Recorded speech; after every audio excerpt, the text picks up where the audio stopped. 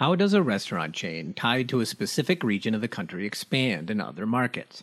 Hello, I'm Jonathan Mays, executive editor of Restaurant Business Magazine, and in this week's edition of A Deeper Dive, I talk with Michael Osanloo, the CEO of Portillo's, to discuss the popular chain's expansion strategy.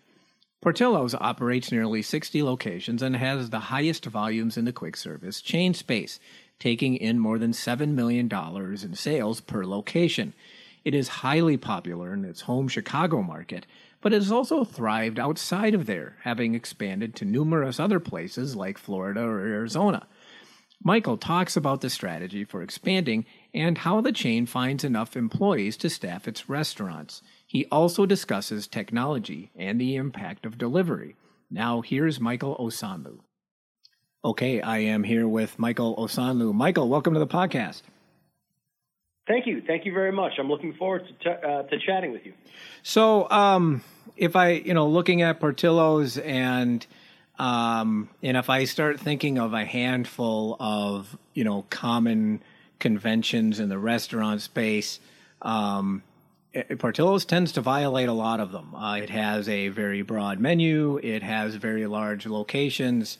Why is Portillo's able to succeed by sort of doing what it does? What's the secret there? Well, I think the secret, as with any great restaurant company, is that our food is absolutely phenomenal, and people love when they come to Portillo's and eat. So I think that in a nutshell, that's the key. But I also think that we're a little bit of a unicorn when you think about the world of restaurants. We have speed and price points that are really consistent with most of quick serve restaurants, but we have quality and a dining experience in our restaurants that are much more consistent with casual dining. And there aren't other restaurants that do what we do with that sort of price value proposition. Mm-hmm. Does the broad menu? It's a remarkably diverse menu for basically a fast casual chain. Does that sort of kind of protect the brand? Does that sort of kind of give it a moat, if you will? Obviously, the more complexity you have in what you do, the more of a competitive moat you have. And I know that's something that Dick always talked about. I'm not. I think we have some complexity on the menu. I don't know if it's that much more complex than a lot of other QSR or even fast casual restaurant chains. If you talk about the dual concepts where we have a Portillo's and a Barnelli's, yes, absolutely, those are much more complicated. But a straightforward Portillo's, I don't know if we actually have that many more SKUs or that much more complexity than anybody else does. Mm-hmm. Well, it certainly does have, some items on the menu that outside of Chicago you really can't get in broad terms.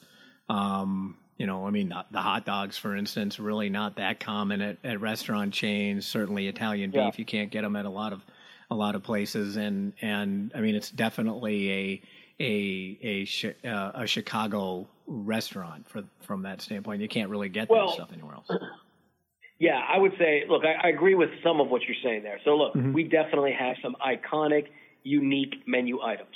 So our Italian beef, which I don't know if everybody knows, we basically have two big kitchens in the Chicago area where we slow roast that beef for 6 hours. We collect all the pan drippings.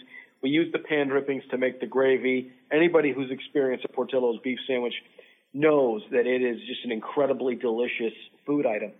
So, yeah, we have Portillo's, the Portillo's Italian beef sandwich, which is iconic and unique, and no one does it. Our hot dogs and the style in which we make our hot dogs, the Chicago style, is iconic and unique. And so those are two signature items that no one else does the way we can, and I think we do better than anybody else. But that certainly adds to some of the appeal. Here's the only thing I would say, Jonathan, that those food items actually travel really, really well. We're finding that people outside Chicago, when you introduce them to an Italian beef sandwich, they're getting it and they're loving it. And so yes, those are rooted in Chicago, but I don't know if they're geographically limited to Chicago. Oh no, I wouldn't say that they're geographically limited, and I think that's. I just think certainly the concept of a beef sandwich is just Italian beef, but just you're putting beef on a sandwich and some other stuff. It's not like exactly foreign to most of the United States. It's just right. You just don't see it anywhere else. It's not a very common menu item again outside of Chicago that much. Right. So let's talk a little bit about that development, because that's really where things have been very different for Portillo's really the past 5 years, is that it's sort of really doing what, at least from my perspective and looking at the growth numbers in the past couple of years, a pretty good job of sort of branching outside of its home market, where historically it was largely confined to Chicago. It did develop in a couple of other places, but really in the last few years, it's really done a fairly good job of sort of expanding beyond its home market. Could you talk a little bit about what the strategy is there and how it's been able to do that? Yeah. So I think we are obviously, this is a great brand. We're bought 5 years ago by a private equity firm, and one of the more reasonable strategies was to expand the footprint beyond Chicago. I'm a big believer in, when we expand, I think we need to be thoughtful about, one, that we're building somewhere where we can achieve some local scale, right? I'd like to have a minimum of 5 or 6 restaurants in any given market that we grow into. That's sort of criteria one. I'd like the market to be a market that is good for the restaurant business and particularly good for Portillo's. So I like markets that have either already we have some built-in brand awareness, or we have folks who have come to and from Chicago and visit. So you can imagine there's a lot of very, very good Midwestern markets where Portillo's would fit in awfully well. Mm-hmm. I think over the last few years we went and we planted some flags in different markets. We will continue to fill those markets out, but we also need to be smart about how often we're going into a new market versus filling a market out. And so I think over the next 3 to 5 years, you're going to see us really focused on filling in markets and very predictably and smartly taking on new markets. And so what I mean by that is we're in Central Florida. We have 2 restaurants in Tampa. What we just announced last week is that we're going to build a brand new restaurant in Orlando. And we're going to be, just on the footsteps of Disney, just outside the Disney properties, a location that is, amazing, that sees 52 million visitors go by it on their way to Disney. I think that's going to be great. I think Orlando, Tampa, Central Florida is going to be a great market for us. And so as opposed to, next go to pick a geography, I want to make sure that we appropriately fill in that Central Florida market before we tackle some other places in Florida. Mm-hmm. Does that make sense, Jonathan? Well, yeah. And to me, it would seem like Portillo's would be a pretty natural fit in somewhere like Orlando. Yeah. Heck, you have a lot of people from Chicago going down there all the time. Yep. Anyway. But it just sort of would seem to be a pretty natural fit, large scale restaurant with some pretty popular menu items in a place that with a lot of human beings pass through on a yearly basis. Yeah. But do you see? Is it like? Do you imagine sort of kind of like slowing down the new market development, or is that what the strategy is? No, actually we're accelerating. So our build plans will continue to accelerate over the next 3 to 5 years. I think we have just an enormous number of sites that would be fantastic locations for Portillo's. The only part of our business that kind of needs to get up to speed is our ability to train and open a new restaurant successfully. You're obviously familiar with the concept. Mm-hmm. Our volumes are not something that other restaurant chains are used to, and a lot of new employees who come and work for us, they're just not used to the kind of volumes that we do. So learning how to deal with the busy dynamic at a Portillo's takes a bit of time. And I want to make sure that we're not getting too far ahead of the development team's ability to train new employees. So we're going to be steady for the next year. I think 2020 is very similar to 2019 for us, but I think in 2021, I think we're going to grow, 50% faster than we have the last couple of years. Mm-hmm. How are you picking these new markets? Is there a strategy that you're using to find a market where Portillo's could fit nicely? Are there anything that you use in particular? Yeah, we use a data toolkit that is called Forum Analytics, which I think is fantastic, provides us a lot of thoughts and insights. I'm insistent that my development team gives me a market strategy before we go into a new market.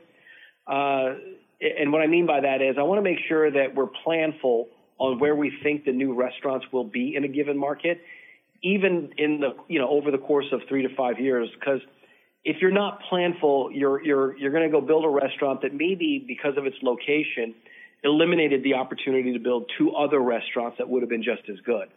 And so I like to have a market-based strategy for each market going forward. I like to do consumer research to find out what level of brand awareness there is for Portillo's. I want to know if people know who we are. Am I going into a market where they know who we are and we can let the brand do some of the heavy lifting? And obviously, that's what I'm inclined to do, to go to markets where I think that there's growth, where I think that we will be well received, that people know our brand, and go to markets where the brand can do more of the heavy lifting from the outset. Right. One of the things that seems to have helped, certainly in recent years with the expansion, is that you have, a lot of people who were natives of Chicago or the Chicago area, or they frequently visited, and sort of become brand ambassadors in some of your new markets. I mean, that hurt. I live in Minneapolis, and I have some friends locally that know what I do, and even now they still ask me when a new Portillo's is going to come up because they want one closer to their house.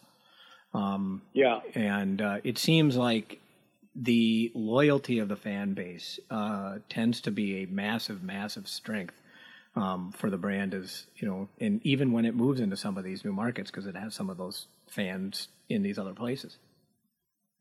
Yeah, I think that's absolutely. Look, I think that's a very important factor. Expat population from Chicago, you want that groundswell of support. So absolutely an important factor, and one of the many factors that we consider. I think you want to look at a lot of data. You want to triangulate what you think the business can do. And so I look at that, but I also look at the demographics in the given market. I like to do a little bit of consumer research and find out what do consumers, do they know our brand in an aided and unaided way? And so there's a lot that goes into that, but you're naming one factor that, of course, is very important. Mm-hmm. So let's talk a little bit about how are you able to staff these things up when you open, especially when you open a new location. Labor is sort of a major issue in the restaurant space. You've already mentioned one challenge is these are very large restaurants which do incredible unit volumes, and by the way, for any limited service chain, I don't think that there is one certainly on the scale of Portillo's that does the unit volumes that you guys do. And frankly, very few full-service chains do the unit volumes that you guys do. So how are you able to get not only like enough staff to enough employees to staff these restaurants, but as well as like managers and others who can handle that? Yeah, you're touching on one of the biggest challenges that we have, and it's a very, very dynamic and complicated thing. So I'll tell you, we have, not surprisingly, we have a restaurant that we know we're building on Addison and Kimball in downtown Chicago. Well, we've had that GM identified 3 months ago, and that restaurant is not going to open until sometime, late spring, early summer. And that restaurant manager, the GM of that restaurant, is getting trained as we speak. That restaurant GM gets to see how we open other new restaurants that we're opening in this fall. And we spend a lot of time money and investment in that person getting them up to speed. So that's sort of number one. Number two is we begin a hiring process weeks before the restaurant actually opens, and we're getting highly qualified staff on board. Being exciting and being Portillo's, I actually think that we get the benefit of seeing some very high-quality candidates early on. And then we're doing something, I think, very unique in how we train. Our training regimen is based on speed. And so what I mean by that is we have the team in there. We do during the training period, the head of our training department is in there literally punching in orders on the register. And those orders are firing up on the kitchen display screens, and the entire team is working their butts off. And he starts them off, and he just pushes them until they get to the breaking point. Then he backs off. Then he pushes them. And so what we're trying to train folks to do is to handle the volume of a Portillo's from the get-go. And and then we have a soft opening. That's now something that we do. We have a soft opening. It's not the grand opening, but we let people know that we're open. We do some days that are designated to provide just free food to first responders. We provide free food to Facebook fans and others. And then we cascade up from that to the grand opening. That whole process, what it does is it gives us leadership in the restaurant that is really on top of things, that knows how Portillo's looks, that knows how Portillo's functions, and understands how to handle the crazy volume of Portillo's. But it also gives us a team that gets some real good experiences. We call it, it's almost live action fire. They get to see what it's like to be in a Portillo's, and they get to have an opportunity to succeed with real volume before they are overwhelmed with the grand opening. And that whole process, I think there's a lot of changes in that process, and that's how we recently have pivoted to do it. And it's starting to really pay some dividends. Mm-hmm. Seeing really good results out of our last couple of new restaurant openings. So your last couple of new restaurant openings, they were better prepared for some of the volumes that they're going to see because, I mean, it does, especially during lunchtime and other periods. I mean, when I have very few times been in a Portillo's that wasn't really, really, really busy. Right, that's exactly right. Mm-hmm. So it's sort of like you hit them hard during the training process. Right. It's a friendly hit as opposed to under the pressure of a whole bunch of new customers coming in. Mm-hmm. So let's talk a little bit about technology and delivery. What are your strategies on delivery? I know that's something that you've been implementing, and where you guys stand with that. Well, I think delivery is whatever anybody believes about delivery. Delivery is real. It's here. It's a thing. And I think delivery has been helping our business a great deal. We have fantastic relationships with a couple of the third-party delivers. And our food, travels really well. Our food actually works really well. So in general, I think delivery is a great opportunity for us. I think it's still an evolving landscape, to be honest with you. I think that we're going to have to keep our eye on it and keep seeing how things are going. See how it works for us. The challenges are the first wave of delivery, truthfully, was for guests who were relatively price inelastic, right? Insensitive to price. And so we've had a lot of those guests, get onto delivery. They've enjoyed it. But now delivery is becoming more prevalent. And the reality is that the intermediaries charge a lot of money for that benefit. And so I think you're seeing a little bit more pressure on delivery. I like delivery. I think we need to figure out a couple things from my perspective. We need to keep our eyes on how much is delivery helping our guests? And are the guests that are Portillo's fans, are we asking them to pay too much? And so I think we need to keep our eyes on this. I don't want to alienate the guests. The other dynamic, just being honest, is as a brand, I never like having my brand in somebody else's hands, right? The minute you put your brand in somebody else's hands, you have opportunities for bad things to happen. And so that just makes me a little bit nervous. We have an amazing brand. It's been built over a long, long time with a lot of love and passion in it. And when, pick in the name, somebody goes to the guest and delivers our food, people don't always think of them as DoorDash, Uber Eats, or Grubhub. They think of them as Portillo's. And when something goes wrong, I'll guarantee you know who they're calling? They're calling Portillo's. They're not calling the DoorDash. And so we need to be really careful about that. Mm-hmm. Right.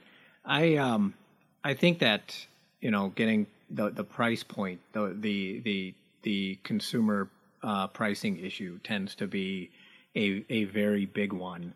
To me, it seems like if I'm looking out forward, it tends to, limit the growth prospects simply because I mean, it's, at least from my experience, it's not just, the delivery providers are charging quite a bit. A lot of restaurant chains have started shifting more of the cost burden onto the consumer. And the problem is that if I'm spending more money on one particular visit, am I less likely to go again? And for a lot of consumers, I think that's a real choice. In certain as you mentioned, a certain subsegment of consumers, don't care about the price. Convenience matters, and they're willing to pay for it. And frankly, they should. The problem is that how big of a consumer base is that really? How many occasions is it? And that tends to be sort of a limiting factor going forward to me, is looking just delivery on a broad sense. Yeah, I think you're totally right. I don't know how the world of delivery is going to play out. I think for now, we need to be smart and be assessing it. I think there's an argument that as a brand that wants its brand represented well, wants to make sure that its guests don't necessarily pay more than they should. I think there's an argument that we would potentially look at getting into the delivery business ourselves, or potentially figuring out how to make off-premise easier, so pick up easier, things like that. I'm a big believer in frictionless sales, right? Mm-hmm. So I want to make it as easy as possible for my guests, easy as possible for them to come visit us, to buy from us, etc. And delivery is probably a component, but I think right now, I'm not sure anybody's got a great answer. Right. Yeah, and we've seen, the companies that have taken on delivery themselves, certainly on a larger scale, Panera Bread and Bloomin' Brands have both started adding third-party delivery services to their roster, simply because these providers have sort of developed their own customer bases already. And I think about that differently, Jonathan. I think that there are people who say, "Hey, I absolutely want something delivered," and that's a need state, and that's a mind frame of reference, right? So somebody who says, "I'm home, I'm tired, I want food delivered." I think there's somebody else who says, "Well, I really want to eat Portillo's right now. What are my options?" And so the person who says, "I just want my food delivered," that, you're right. That is a, pick your vendor, but that's their customer. Whereas the person says, "I want Portillo's, I wonder how I can get it," I view that as my customer. And so maybe for the person whose need state is, "I just need delivery," I'm not going to try to compete for that business. But the person who says, "Hey, I'm craving some Portillo's. How do I get my Portillo's?" That's a different experience, and maybe that's an experience I need to figure out. Yeah. Do you think that it's gotten to a point at all that brands have to be on one of these major service providers or not? I think it's awfully close. Yeah. I think it's awfully close. I think it's awfully close. I think delivery done well is accretive to the business. It creates some incrementality. It's not. I know everybody's got an opinion on this. It's not. There's some cannibalization. But it's an accretive need state. And so I think that most well-run brands have a relationship with these folks. Mm-hmm. Right. So I want to ask you a little bit about real estate. You have some fairly, your real estate needs tend to be a little bit different than I think most developing limited service chains aren't there right now. How are you seeing the real estate market? Are you able to find enough sites to put your locations, or is that a kind of a challenge right now? Well, I would tell you that for us, finding sites is probably the easiest thing out there. So there are we're only at 61 restaurants, and so there are a ton of sites for Portillo's.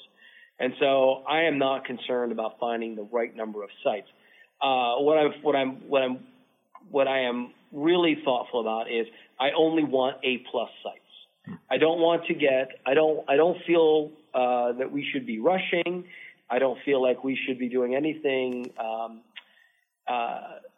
anything other than being very thoughtful about absolutely A+ sites. And so that's where my mind is at. Right. Do you traditionally build new, don't you, or have you started looking at? You don't?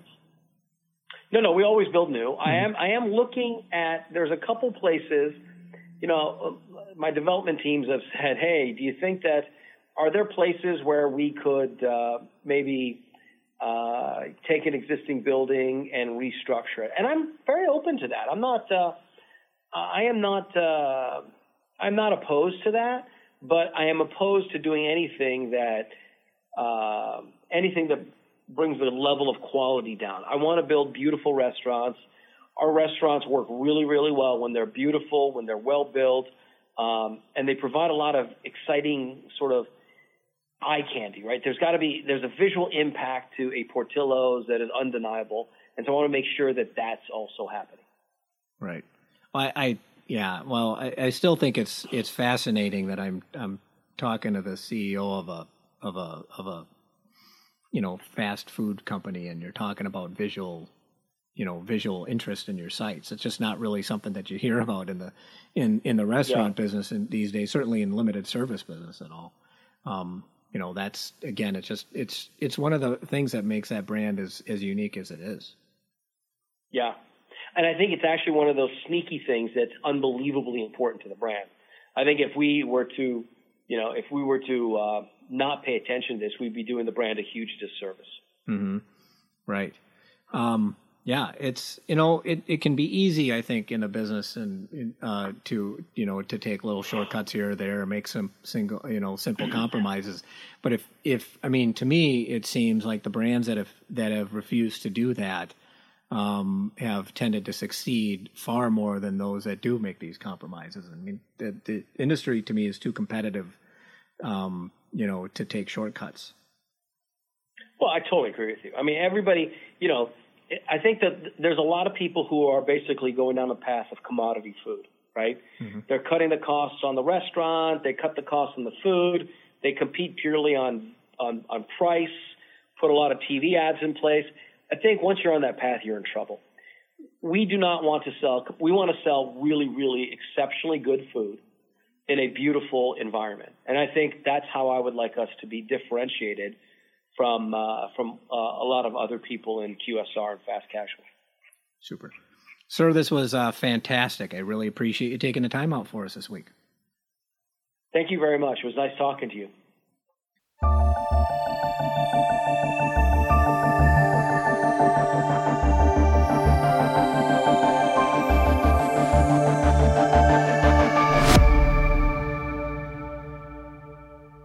And that's it for this week's edition of A Deeper Dive, which, as always, was edited by Christine Cawthon.